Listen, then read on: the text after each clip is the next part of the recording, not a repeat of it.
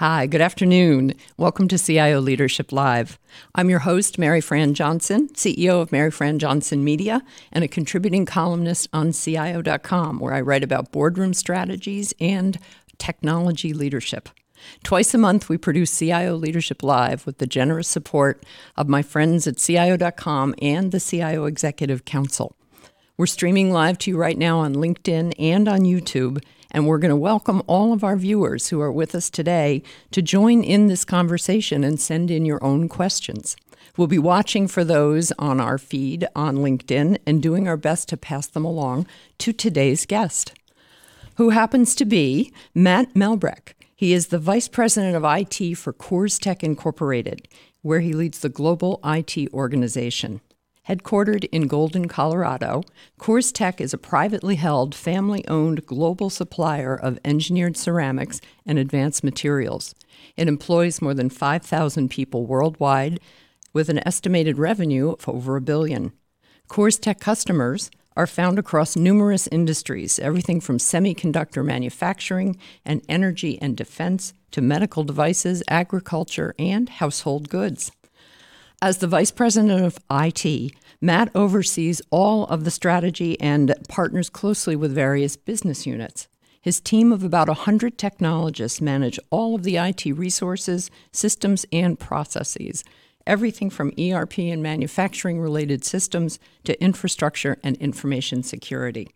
Last year, Coors Tech IT brought home a CIO 100 Innovation Award for its use of advanced analytics in IoT and machine learning to connect production machinery at its 25 manufacturing sites around the world.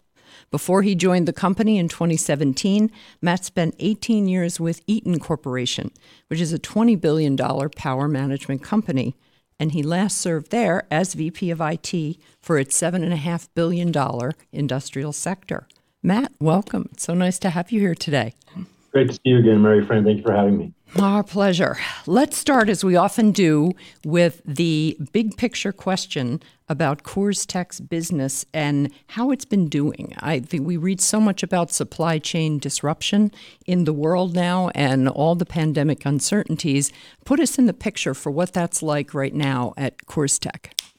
Sure. Coors Tech serves a lot of different markets. And so through the pandemic, we saw some ups and some downs. Half of what we do goes into the making of semiconductors. And I think, as we all know, that industry is booming. There's exponential growth in demand. And so while we've seen some downturns in some of our markets, although many of those or most of those have rebounded, the semiconductor business really has taken off. And for us, our challenge from a supply chain perspective hasn't been as great from a material resource point of view. Our supply chain teams, operations teams, they've done a fantastic job flexing and getting creative on inventory strategies, working with our suppliers and building relationships to make sure that we're continuing to keep our operations running. Some of our bigger challenges are actually on the people side, making sure we've got the talent in the right place and balancing that with what's needed to be produced. So a lot of really creative thought from our HR community, our talent acquisition and our operations teams to make that happen. And then obviously be transparent with our customers about where we're at and fulfilling those orders as fast as we can. Yeah. Have you found in all the different industries that you work with, who is kind of at the top of the difficulty chain in terms of getting the supplies they need? Kind of your expert opinion on that. Yeah. It's really kind of spread across the board. A lot of the materials we use are used in a lot of different industries. So I wouldn't say that one industry is necessarily pulling on the other from that perspective. Our challenge is mostly making sure we've got it in the right factories to produce the right parts at the right time. Okay. And so our planning functions, our sales functions, having to work arm in arm to make sure we've got the people and the materials in the right places at the right time. So it's not really industry specific as much as it is, just how we flex based on the demand. Well, and one of the projects that you mentioned when we discussed this earlier, getting ready for this interview, was called the Source to Pay Project, which is one of the ways in the early stages that you are thinking about supply chain, not just managing any of the difficulties today, but even going forward. Talk about that a little bit. Yeah, obviously, the supply chain needs to is dynamic and is continuing to evolve. Mm-hmm. And with that, we're trying to continue to evolve our processes and our tools to make our procurement teams, our sourcing teams more nimble and more capable. So we've embarked on I'll call it an e-commerce on the back end kind of project that we call Source to Pay. And it's really about automating as much as we can and tying closely with our suppliers in the sourcing process so we can source faster and better. So we can procure faster and better and more dynamic. And then obviously how we manage things like invoices and putting in a lot of hyper automation around those processes as well. So really streamlining things and modernizing, I'll use that overly used term of digitizing that part of our business. But it's a critical strategy for us to evolve as the world is evolving. Of course. Well, it's funny you said that such an old term to talk about automating. It's almost a relief these days because we hear so much about digitizing. And, I think especially for people outside the industry, it's become one of those kind of fluffy terms where, well, what exactly does it mean when you're digitizing and all that? In fact, we talked about that too, that every companies are digitizing from the back office to the front office to how they deal with customers and how they work with their own employees. How does that impact an industry like CourseTech, where you're B2B business for the most part? You're not dealing directly with customers, and you're a make-to-order, an engineer-to-order type of business. So when we think about digital transformation for a business like yours, how does that play out in your day-to-day life?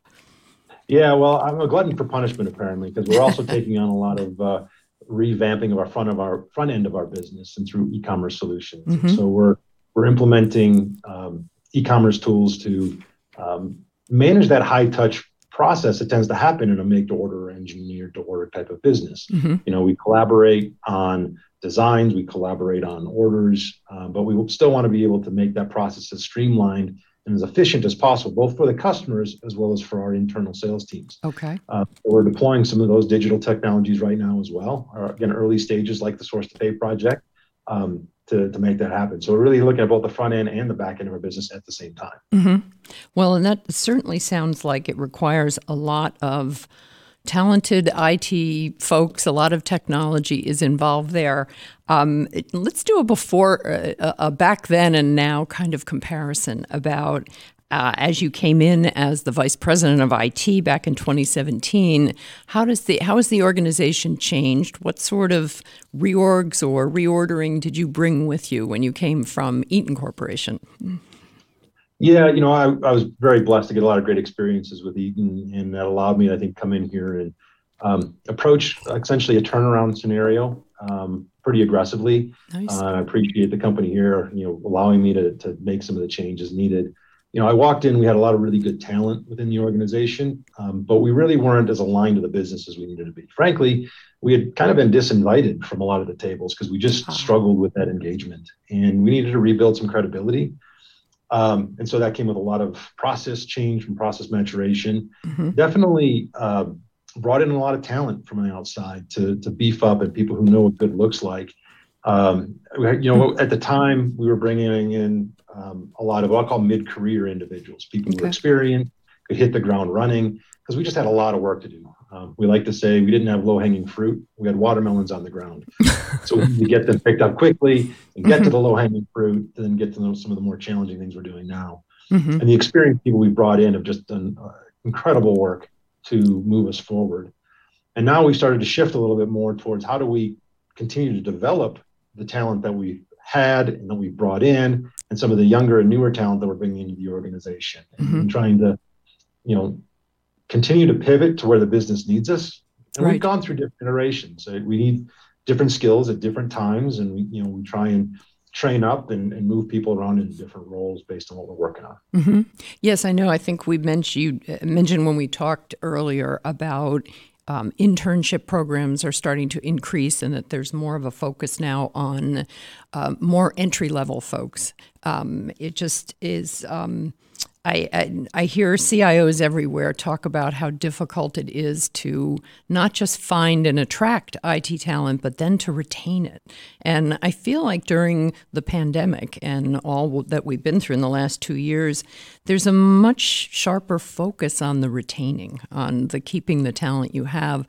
Talk a little bit about some of the specific approaches you've taken to make sure that that happens, that you kind of keep attrition at as low a number as possible. Yeah, it's an interesting challenge for everybody around the world, and obviously not just in the IT function, here everywhere. But we certainly really put an emphasis on how do we give people challenging assignments, give them things that are fun to work on, and move the needle for the company. And so when we kind of strategize every year and pivot as the business pivots, we're constantly looking for how do we put people into new roles to stretch them, to grow them. I'm a firm believer that if you're not a little uncomfortable, you're not growing. And so we like to throw people into some challenging initiatives. Yeah. And people, I feel great. The team has responded exceptionally well. They've all grown tremendously. The other thing is really trying to be purposeful and transparent and overly communicative at times. We do monthly all hands meetings where we share what's going on with the business and we talk about different strategies and challenges that we're all facing. And we also like to celebrate the wins. Every month we're talking about the wins that they can be small wins and they can be big wins, but there's lots of wins that are happening all the time. And I think it's important that people see that and recognize that, and hopefully the team feels an appreciation that we value what they're doing. And maybe the last thing I'd mention with respect to the pandemic itself, we like everyone had to flex a little bit with people's lives. And the nice thing with CoorsTek is we did have some flexible work arrangements even before the pandemic started. Now they exaggerated things quite a bit. We had to pivot a little, but we've continued to try and support each individual, and that goes really to the core of our values as a company. Those values is really about how we really value the dignity and worth of every individual, and everybody's circumstance is different. And with our IT function as well as others, we really try to understand each person's situation and work with them, understanding we're all here to achieve the strategy of the company. Yeah. Well, and you don't have just a U.S.-based employee base. I think you told me you have a fourth of your folks are over in Japan. And so you're already all the way around the world with this. So the idea that remote work and a little more flexibility was a bit in the company DNA doesn't seem so foreign these days anyway. Yeah. We were well positioned. And as a company, going outside of IT, and we learned very fast from our colleagues in Asia on how to deal with some of the pandemic challenges and put the right things in place. And we were able to adopt that across the rest of the world very, very quickly, probably faster than most organizations. Really? So credit to them for helping us around the rest of the world be nimble. Okay. What's an example of one of those, especially ones that you learned from your colleagues in Asia? Yeah, so as a manufacturing company, our employees need to be around to make stuff. And you can't do that from your living room. Right. And so the safety procedures, the temperature checking, the mask wearing, the hand washing, all the things that became part of our normal day-to-day lives, they implemented before the rest of us. And so we learned kind of how to make that process work and how to implement it across our factories and our offices around the world. So again, it was a really great learning and credit to the company here of learning from others on how to do this quickly. Yeah. You'd mentioned too, this hasn't stopped the company from building. You have a new factory in Thailand, and you've to expand your Korea operations. Talk a little bit about some of the global steps forward you've been taking. Yeah, our operations team and our commercial teams have done a really great job strategizing on where do we need to be to service our customers. And, the company's also, in a position where they can make good long-term decisions and strategies. So we've been in the process, as you said, we built a new facility in Thailand. We've expanded in other locations. We've moved things around. We've expanded operations in some of our European facilities, some in our U.S. facilities as well, to really put us in a position where we can do things like multi-site manufacturing, where we can produce the same part in multiple places and make sure that we're doing it the same way. So we need to expand and create that flexibility. To your point earlier about supply chain and our customers, how can we be nimble to service our customers' needs by creating some of this dynamic environment? Yeah. Well, and you mentioned too, when we talked, you had spent a big chunk of your career in a publicly held corporation. And now you're in a family-owned, privately held company. How is that different? I've had a lot of very interesting chats over the years with CIOs who are kind of amazed about how quickly you can move and make decisions when you're not doing a quarter-by-quarter thinking, which is the way that happens in publicly held companies, of course. Talk a little bit about that. Yeah, it's definitely a shift. There's a lot of different dynamics that happen with it. We, as I just said, are in a position where we can make long-term strategic decisions and plans and truly follow through and execute on them. Whereas when you're in the chase the quarter kind of mentality that sometimes can happen in the public world, it's hard to stay focused on those long-term strategies. Yeah.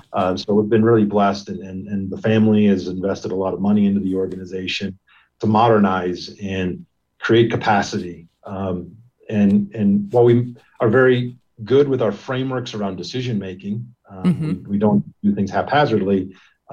There's a big emphasis on trying to eliminate bureaucracy, and that allows us to, make decisions fast and transparently. They also enable their functional leaders to make decisions and run. I feel very fortunate that I'm quite empowered to do what I'm supposed to do, and that's understand and be an expert in the IT world and implement what the company needs to move it forward and be able to think ahead of where the company's going, whether it's in cybersecurity space or in what we need on the shop floor in terms of systems, to make some of those decisions and move and I frankly just feel very supported in doing it, which isn't always the case sometimes when you're dealing with larger organizations. Sometimes you feel a little hamstrung. I don't feel that way at all here. It's really empowering. It's fun. Well, and it's also probably very clear what the process is. Like once you get the approval, you go off and start doing things. That's what has that's the thing that so many of the CIOs I've talked to that have made this switch from public into privately held companies.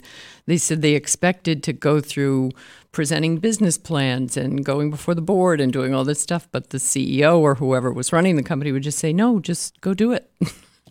It took me a little bit, honestly. Are you sure it's okay for me to go forward here? Yeah. But I feel really blessed that they fortunately I think the IT team has done a great job building credibility, delivering, and they allow us to then go do what we know is the right thing to do for the organization, and they support us. And that's all anybody in my chair can ever ask for.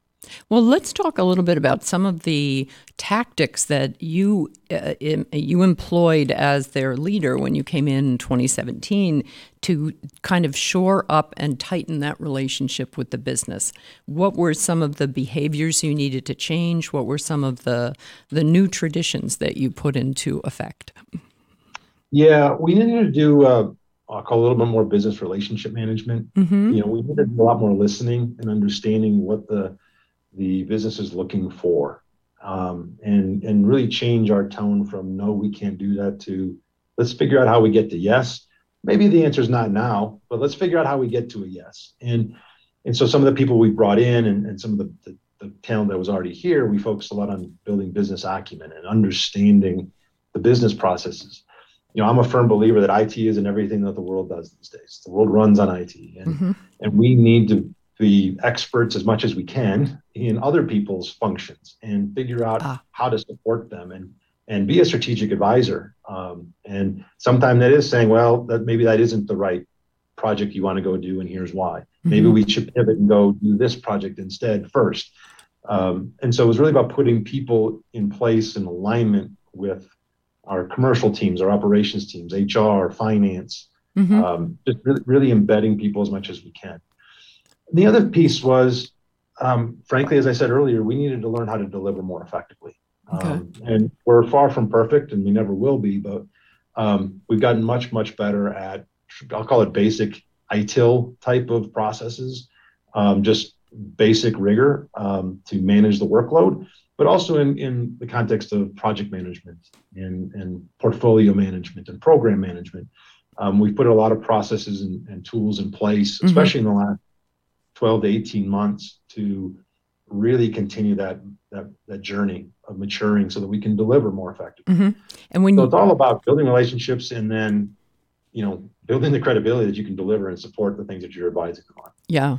And that brought back a lot of classic IT, ITIL, the Information Technology Information Library. Yeah, I think that's right. Integration Library. I know we refer to the acronym so long and you forget what they stand for. Yeah. Let's talk a little bit more about your Machine Data Insights program. That was the basis for your Innovation Award last year, and I know it's rolled. Data Insights is rolled out in all your factories right now, but that's really just the beginning, right? Tell us about how that program has gone and what the next stages for it are.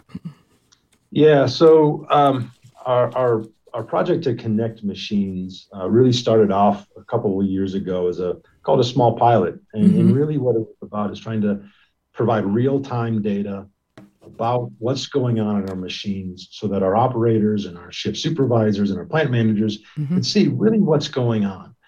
And the reason why this is so important is when you're working in a materials company like we are, yield and predictability of yield, your output, is really, really critical so that you can manage your capacity and manage delivery for your customers. And we didn't really have a great handle on being able to control what that output was going to look like. For example, say we were going to make 100 pieces, we might make 110, we might make 90. We're not 100% sure when we start the process. And that's just because of the nature of what we do. Yeah. So the more that we can understand what's going on in the machines and look for variation, we can predict quality spills or scrap increases or those kind of things. And so that was really the genesis, is let's make sure we can get yields out on a consistent basis. We started with a smaller pilot with about 15 machines here in Goldman. Kind of figured out, could we make the technology work? Could we put sensors or tap into PLCs on machines to collect this data effectively? Yeah. And then what are the use cases we can draw out of it? And whether it's, again, looking for variations in power or in cycles or in pressures or temperatures, to then other use cases around, predictability of output. And that project caught fire pretty quickly. And I feel really blessed. I mean, this was really an IT-driven thing. We partnered very closely with operations and engineering, but we really kind of pushed it along. And now it's created a bit of a flywheel pull effect where everybody's asking us to connect more and more and more machines. Yeah. And now we've got north of 600 machines connected around the world, and collect, real time seeing what's going on our shop floor. As you said, this is a tip of the iceberg for us because we're also now looking at how do we use that data in different ways, but it's also part of a broader strategy that we've had around what we call a model plan. Okay. And it's how we modernize our shop floors to make our operators more efficient and make our plant managers and supervisors more capable of making good decisions. Now, is Model Plans Initiative, is that another way of saying smart factory technologies? I think all of us that are out in the rest of the regular world, we read a lot about having smart homes and smart factories and smart shop floors. And is that in kind of writ large? Is that what we're talking about? It's you could put it in that context, sure. For everybody, it's probably going to mean a little bit something different, like the word digital. Like the word digital, exactly. For us, it's really about how do we make our operators more efficient and give them that single pane of glass to run what they do. Our operators are critical to our functions, as are the machines that make parts. And so we've got essentially an orchestration of 5 different technologies that really, and those of you who are watching that are in the manufacturing world, you appreciate this, it really separates the shop floor from the ERP system. A lot of times the ERP systems become a real challenge on the shop floor to be nimble and support things. And then it also hamstrings your ability to upgrade or replace or modernize your ERP systems. So what we've done with Model Plan is really put in things like manufacturing execution systems and maintenance systems and statistical process control systems and document management and machine data, real-time machine data of what's going on, and putting it all together in a single pane of glass to make our operators more effective. Okay. So it serves a lot of purposes. It helps us with managing the technology from an ERP point of view, but most importantly, it's allowing us to look at what's going on the shop floor and execute and make sure that transactions are happening properly and that we're executing what we need to for the company, handling all of our inline inspections and quality check, all of the stuff that you need to do in a manufacturing world. Well, and it sounds too that it's a lot more pragmatic in terms of the tools, the digital tools that you can put directly into the hands of your managers on the shop floor. I don't think I've ever interacted directly with an ERP system, and honestly, it's not really something on my bucket list. So it can be scary. Yeah, I imagine being able to separate that, that idea of that one pane of glass where you can figure everything out. That has been one of the dreams that goes on in IT leadership going back a couple of decades at this point. And I think that's why we were most excited about it, Marie Fran, is that we're actually doing what, people talk about or think about or, try and put some buzzwords around. We're actually doing it. And credit to the team who've really worked really hard to make these systems talk to each other. And it is a really interesting orchestration dance that they do. And it's not overly complicated, to be honest, but it's unique in that it allows us to really create that experience for the operator. But at the same time, not lock us into specific technologies necessarily. Right. So it's right. And then the beauty, going back, and sorry for the long answer here, but the beauty of what we're doing now with the operational data, the machine manufacturing execution system data, as an example, and the machine data that we're collecting off of the machines themselves, is now we can do some very creative machine learning types of programs with merging those data sets together and start to look for predictive trends of what's going to happen in our environment and start to be more prescriptive with our factories on, hey, when this happens, you need to go do this. So we're in the early stages of exploring those opportunities, but we're positioning ourselves to be able to do that. And that's the exciting part. Yeah.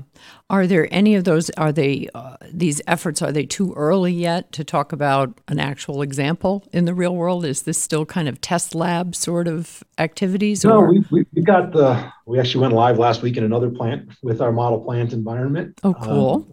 We have another one going live in about 10 days.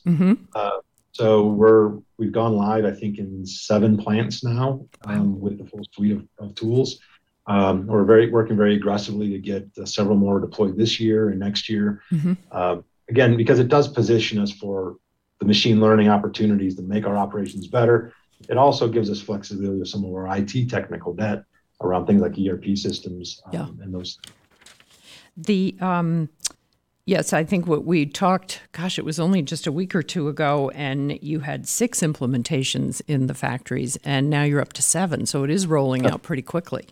Yeah. Yeah, that's pretty cool. Yeah, we'll have 8 before the end of the month. Yeah. And also, you mentioned that you've got a lot of the teamwork happening is not just IT people working with each other. There's a lot of involvement with your engineering groups and the research and development arm of CoorsTek. Kind of sketch out what that looks like, especially from your position as the VP of IT. How do you make that happen? Or do you just step back and people go meeting and bring you things and you sign them and off we go? Well, I got to talk about the team. I've got some really talented individuals who built strong partnerships with groups like our engineering group. Our maintenance teams in the factories with things like maintenance management, and that's really critical to keeping a healthy factory. So we've built some really tight relationships with those groups and continue to evolve them and make them part of the process as we're and taking their feedback. One of the things as you deploy new technologies and things like our model plant, we're not going to get it perfect out of the gate. Or with our machine connectivity program, we're not going to get it right all the time. They come to us with a lot of new use cases. Hey, I'd like to connect this machine because I want to be able to look at X, and which is great. We love it. Or from a usability perspective, hey, it'd be really great if we had this on one screen or these 2 screens. So there's a collaborative effort that happens with our operators and our maintenance people, our engineers, and again, great credit to our teams to do that. And I think everybody in the company's marching to the same goal, and that's what makes it effective. Yeah. The R&D side is an interesting one. We have a really great technology team, and we're a material science organization in our core. Okay. So The R&D team we worked with over the last few years was really our first big foray into machine learning with them. Okay, good. Really, it was centered around how do we expedite the R&D process. When you're dealing in a materials company, a lot of what you're looking for is different properties. Doing things to different materials to create a characteristic set at the end that's going to meet the customer's needs. So for us, it might be able to withstand specific temperatures or corrosion resistance or some other severe condition, which is often the case and why people use ceramics. But traditionally in material science organizations, that R&D cycle is very long because you have to go through experiments and you have to figure out, is this going to work or not? And so, our R&D team had a great idea of working with a partner on doing some machine learning to take some of the data we got from both successful and failed experiments over time and material characteristics and say, can we predict if we do X, are we going to get Y as a characteristic set? And it's been a really fun program to be associated with and partner with. I've worked more advisory with some of this. From a technology team, our IT team has worked very closely with what we call our technology or R&D team to harden some of their processes for data collection, make it more streamlined, help it be more effective so we can get data to our partner more quickly to then get into the algorithms. And so it's an ever-growing program for us. We're rolling more and more platforms and programs into it. But it's been really fun to work with that group. It's a brilliant group of scientists, literally scientists in many cases, to look at data a new way and create a new business opportunity. Well, and when we were talking about and you were explaining material sciences to me, I actually got a great visual. You said we get stuff out of the ground, we mix it up, we make it into products, and it's all very intense and experimental. And I mean, it just, you made it sound like kind of fun science, the sort of stuff that like playing in the dirt as a kid, you just kind of throw stuff together and see what happens. Yeah, exactly. Let me see, I wanted to ask about, does this mean that you need, do you have a greater need now for data scientists in your IT organization?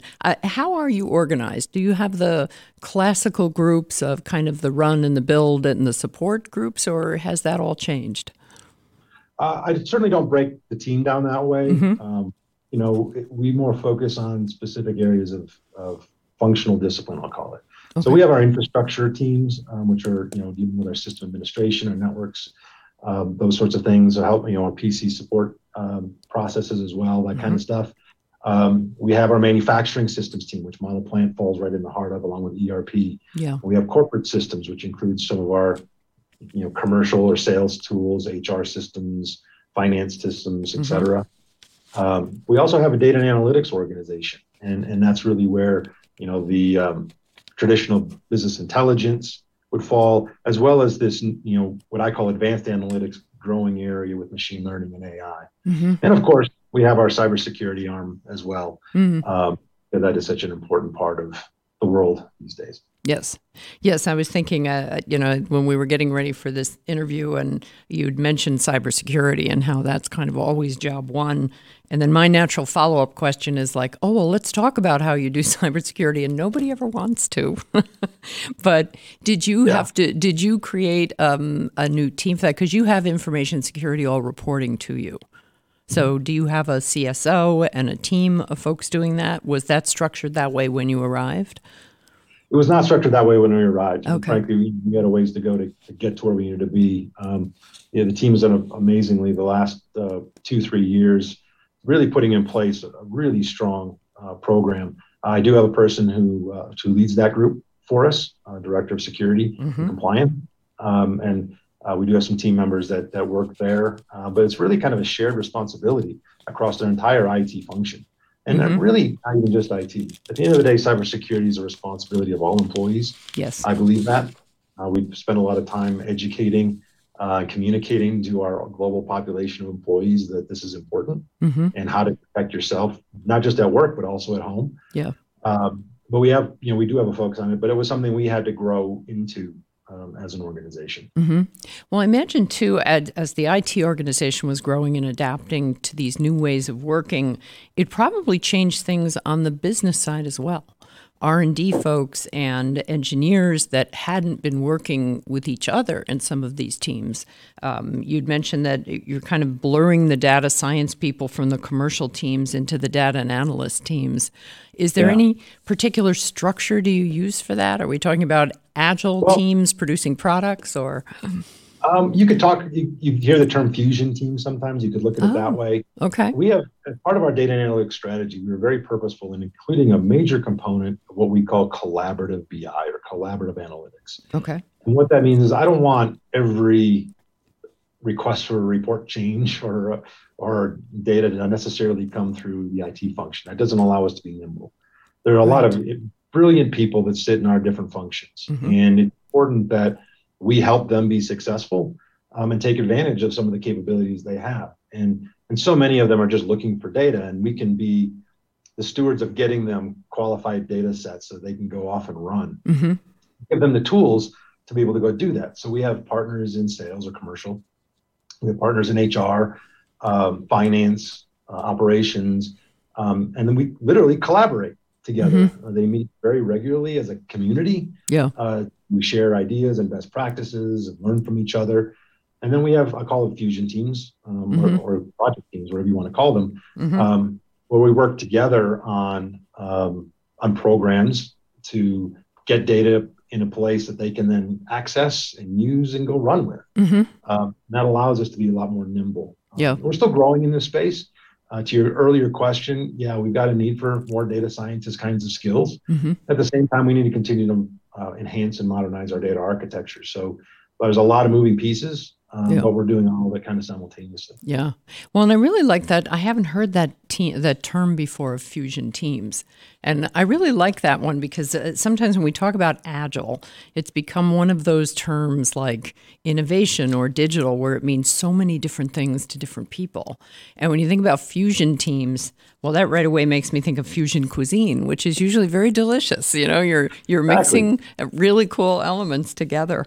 If you do it right, it's great. If you do it wrong, it can taste pretty bad. Well, the thing is, you know right away, don't you, that something isn't working. And it sounds like you have the kind of company culture at CoorsTek where people are not afraid to let you know if something isn't going well.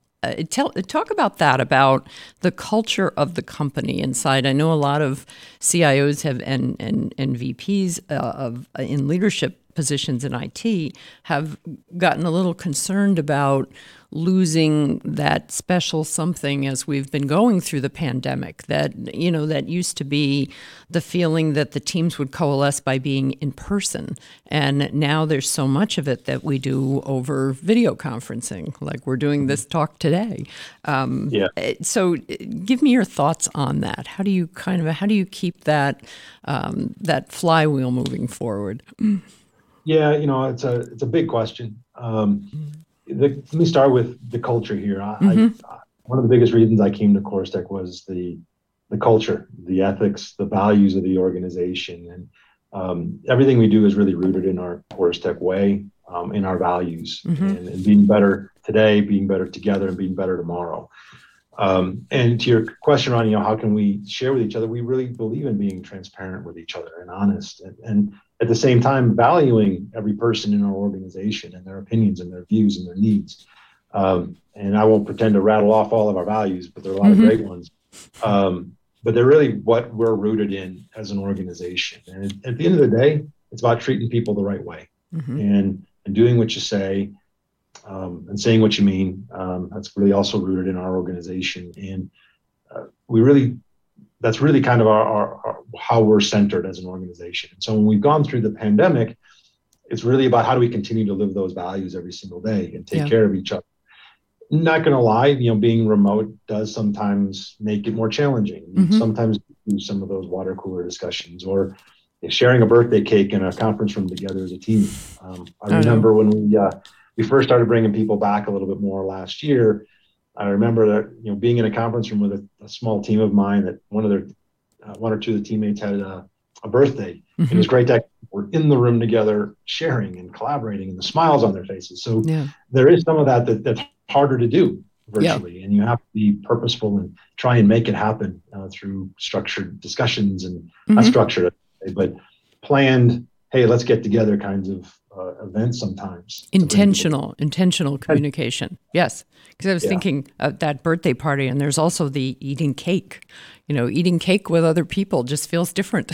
And so, It does. It does. yeah. And we've really tried to step up as a company, our communications. We revamped our intranet over the last year and a half to use that as a more inclusive communications vehicle, using things like Yammer as an internal social media tool. Yeah. We've also been rolling out digital signage in our factories and facilities around the world, so we can relay messages to all shop floor individuals as well. It's not just the office workers. So Great. It's a lot of great work by our communications organization, our teams, and the IT team as well, stepping in to help with those. Well, and you made one point you made to me was that everybody being virtual actually ended up having people feel closer because it was more, you had an even playing field. Everybody was kind of dealing with the same difficulties and, not having the right place to work at home and, kids running around and dogs barking and all that sort of thing. How have you adjusted your leadership style to do more of this kind of intentional use of virtual technologies in these good ways that bring people closer together? What are some of the things you have changed about the way you lead this group? So a couple of things. One, early on in the pandemic, I think we were all doing the same kinds of things. Let's do these virtual happy hours and that kind of stuff. And some companies continue to do that. It's not something I personally have continued to do. Sorry about that. But I've tried to, make sure that we continue to do things like skip level meetings. So they can be virtual, that's okay, but continue that dialogue, continue getting the feedback, and really making sure all of our managers are putting an emphasis on listening to our employees on what are their challenges, what are their needs, and how can we be better. And then trusting our employees to do the right thing. I think the fact that we've trusted our employees to work remotely in many cases, but having clear goals has allowed them to thrive and stay focused. So it's not for me necessarily. We've all got to be, on a Teams call all the time so we know what's going on. But you do put cadence in, and each team is a little bit different too. Yeah. I have sub teams that, every day we're going to do a stand-up 15-minute meeting. That works for them. Great. Other teams we're going to meet every other day, or we're going to all be in the office twice a week, or whatever the case might be. What we didn't want to do is say one size fits all, because that isn't reality. And that isn't flexible either. And flexibility. Exactly. We're all about flexibility, and it was also important for me to let our team, our managers, kind of navigate these waters a little bit and figure out what's best for their team, because each team is a little bit unique in what their needs are. Some have to be closer collaborating with other functions, as an example. They need to be in the office a little bit more at times. Others, maybe not. And so I really wrestled with it, to be honest with you, for a while, trying to figure out how to, quote unquote, be fair to everyone. Yeah. To me, being fair at the end of the day was finding out what's the best solution for the dynamics that we have in each scenario. Well, and I think that's a great way to look at it. I think about the way a lot of us in my generation have parented, where we don't think about treating everybody exactly the same and equally amongst our kids. It's more like what's going to work best for this particular one. It's having a rigid set of rules. I think that may be one of the first things that got thrown out the window once we all got into life in the pandemic. I want to switch gears a little bit and talk about some of the emerging technology areas that you have found most interesting. I know we've mentioned, of course, artificial intelligence and machine learning. I know that IoT, the Internet of Things, and the sensors is, of course, huge when you think about smart factories and all. What about technologies like blockchain? I've seen a lot of, when I was reading up on supply chain disruptions, to get ready for our talk today, I saw that there seems to be a lot more interest around technologies like that. So given your very deep background in technology in the manufacturing sector, what is the stuff that you're watching these days? What do you see when you think about emerging, and what is going to be most interesting? Obviously we're putting a lot of energy around, again, what I call advanced analytics, that machine learning and that AI. And I'll come back to AI in a moment, but a lot of it around the machine learning piece is, how can we just use data better and in new ways to improve decision making? And it's just a different way of doing it. And because the technology has evolved so much, for us, it's about learning how to use those platforms and those tool sets efficiently and effectively so that we can enable our organization. So we're putting a big emphasis there. We're also putting a lot of emphasis around automation. And some of it's a little bit more rudimentary robotic process automation. I do think as the world evolves, there's going to be a lot more drive towards hyper automation. How can you really go deep in automating our processes? I mentioned I was going to get back to AI, and this is where AI becomes interesting, is when you start to get into the hyper automation, you have to decide how far you're willing to let AI go. And that's sometimes a very philosophical discussion for people. So, for example, are you willing to let a robot hire for you based on resumes or data that a robot is looking at? Are you going to allow that kind of artificial intelligence to determine who comes into your workforce? Wow. Maybe not that far. Maybe you're going to take it, I'm going to use artificial intelligence to narrow down my candidate pool a little bit different or for other means. So it becomes a very interesting dynamic in the area of automation, how much you let AI evolve and take over. And I think we're going to see a lot of that over the next 10 years, especially. I think it's going to be becoming more and more of our lives. The other space that I'm starting to look a little bit more at is the ideas of autonomy. And if you look at the dynamics of people, as well as autonomous things, vehicles as an example, they start to take on a bit of a life of their own. And so people want a little bit more autonomy in how they work. They want to be where they want to be. They want to live where they want to live. They want to work when they want to work. You also have, delivery vehicles and other things of that nature that, create their own little economies in and of themselves, being able to take orders and take currency, and maybe a car uses that money that it gets for a service it provides. It uses that money to then buy itself some new tires. So it becomes a little bit more of an autonomous thing. So that's something that I want to look at more, and primarily because I want to understand how it's going to, and think through how it will impact manufacturing more and more. That's the business that I'm in. So those are a couple of the technologies. You mentioned blockchain. Yeah. I think for a very, very long time, blockchain was a solution looking for a problem. I've heard that so many times. I was always trying to find CIOs who would come to our events and would get up on stage and talk about a blockchain case study, how I won XYZ with using blockchain technologies. And a lot of even financial services companies who were some of the very first to start using that idea of the automated ledger and the virtual ledger. Everybody was doing things in their labs and in a test kind of way, but it wasn't out in the real world. Are you about to tell me it's finally out? I don't know if it's quite out yet. Although I do think it does have a more of a play going forward than I probably gave it credit for a few years ago. Okay. And I say that really because of the rise of some of the cyber challenges. That's a good point. The technology of the blockchain and its ability to validate, a transaction and an entity potentially can be. The reason why I felt it was a problem looking for a solution looking for a problem is it's a very technically challenging technology to understand sometimes. It's not easy for most of us to understand it very plainly and easily. And frankly, a lot of the use cases for early blockchain we already had solutions for. It was just trying to do it in a more secure way. Yeah. And so I think as cybersecurity becomes more of a challenge, it's how do we shift those things that we already have solutions for into maybe blockchain, just because of some of the security elements of it. I'm not willing to throw all my eggs in that basket at this point, but I do think it is something that is now going to start to evolve maybe a little bit better into some of those non-cryptocurrency use cases. Okay. Well, it's interesting. I know I came across a CIO I know who works at a seafood company.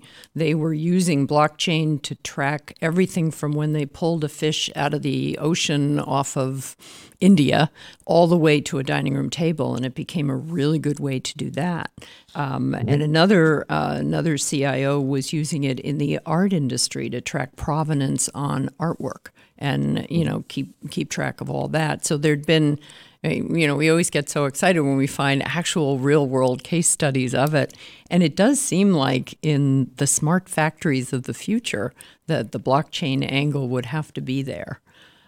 Yeah, I think it's going to play a part Yeah. as we go forward. So it's something that we'll be spending a little bit of time looking more into. Mm-hmm. We need to get some of these foundational things in place Yeah. first, we felt. But I do think it's something that has got more legs than it probably did 3 years ago. Okay. Yeah.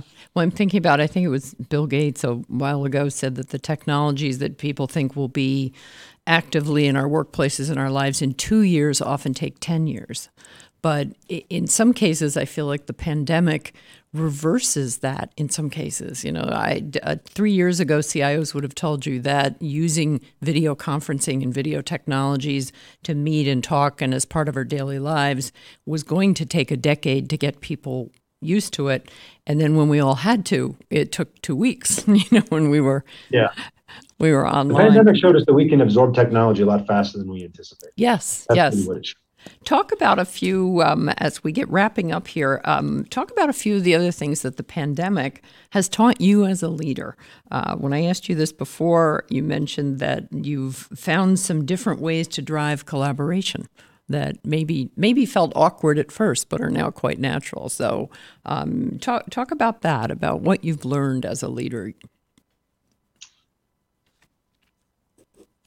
I think for me, it really put an emphasis kind of to something we talked about earlier, and that is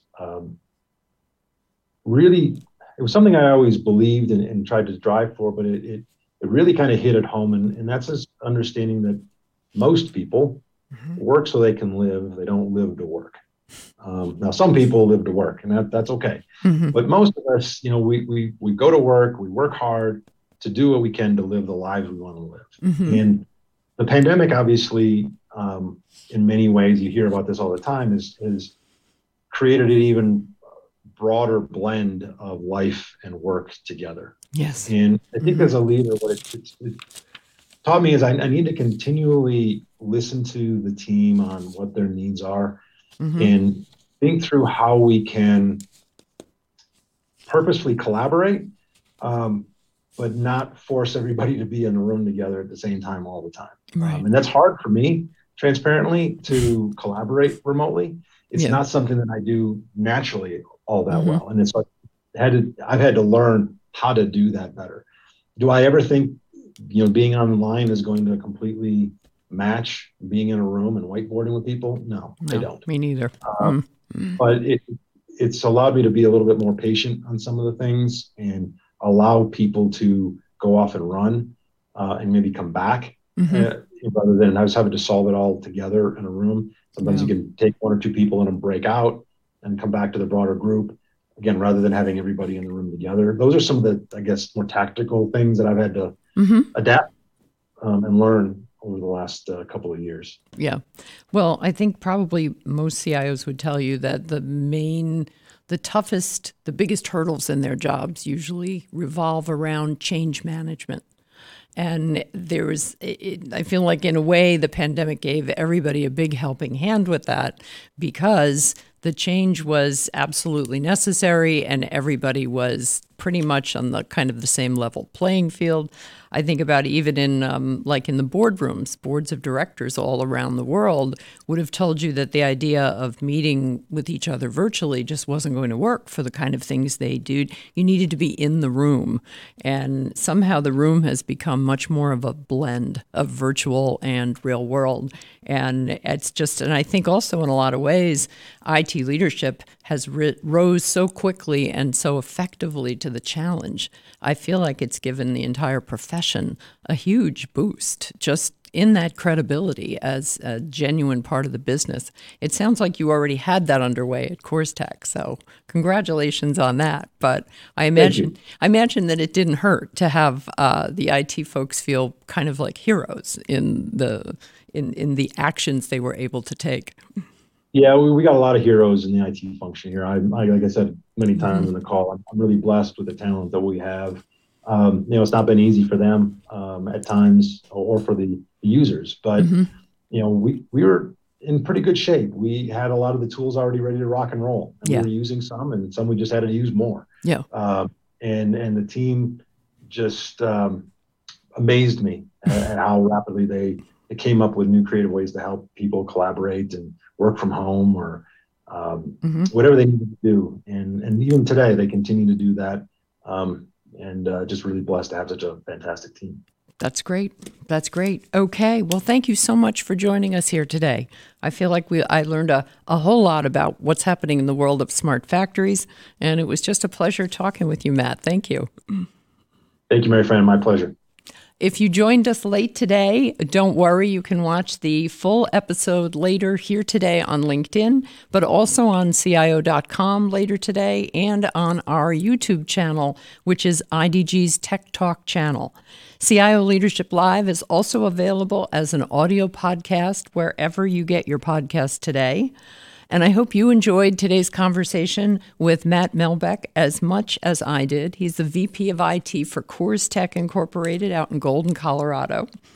And that you'll come back and join us again in 2 weeks at noon Eastern on Monday, March 23rd, when I'll be joined by CIO Ralph Laura of Lumentum. Thanks again for joining us today, and remember to take that moment to subscribe to our YouTube channel, IDG Tech Talk, where you can find all of the previous episodes of CIO Leadership Live, which is getting up over 80 in-depth interviews now with CIOs, and I keep encouraging people to just do some binge watching. I sometimes watch them again myself, and I always learn things from our very good friends, the chief information officers and the IT leaders. Thank you so much. Stay well, and we'll see you here next time. This podcast is produced by IDG Communications Incorporated.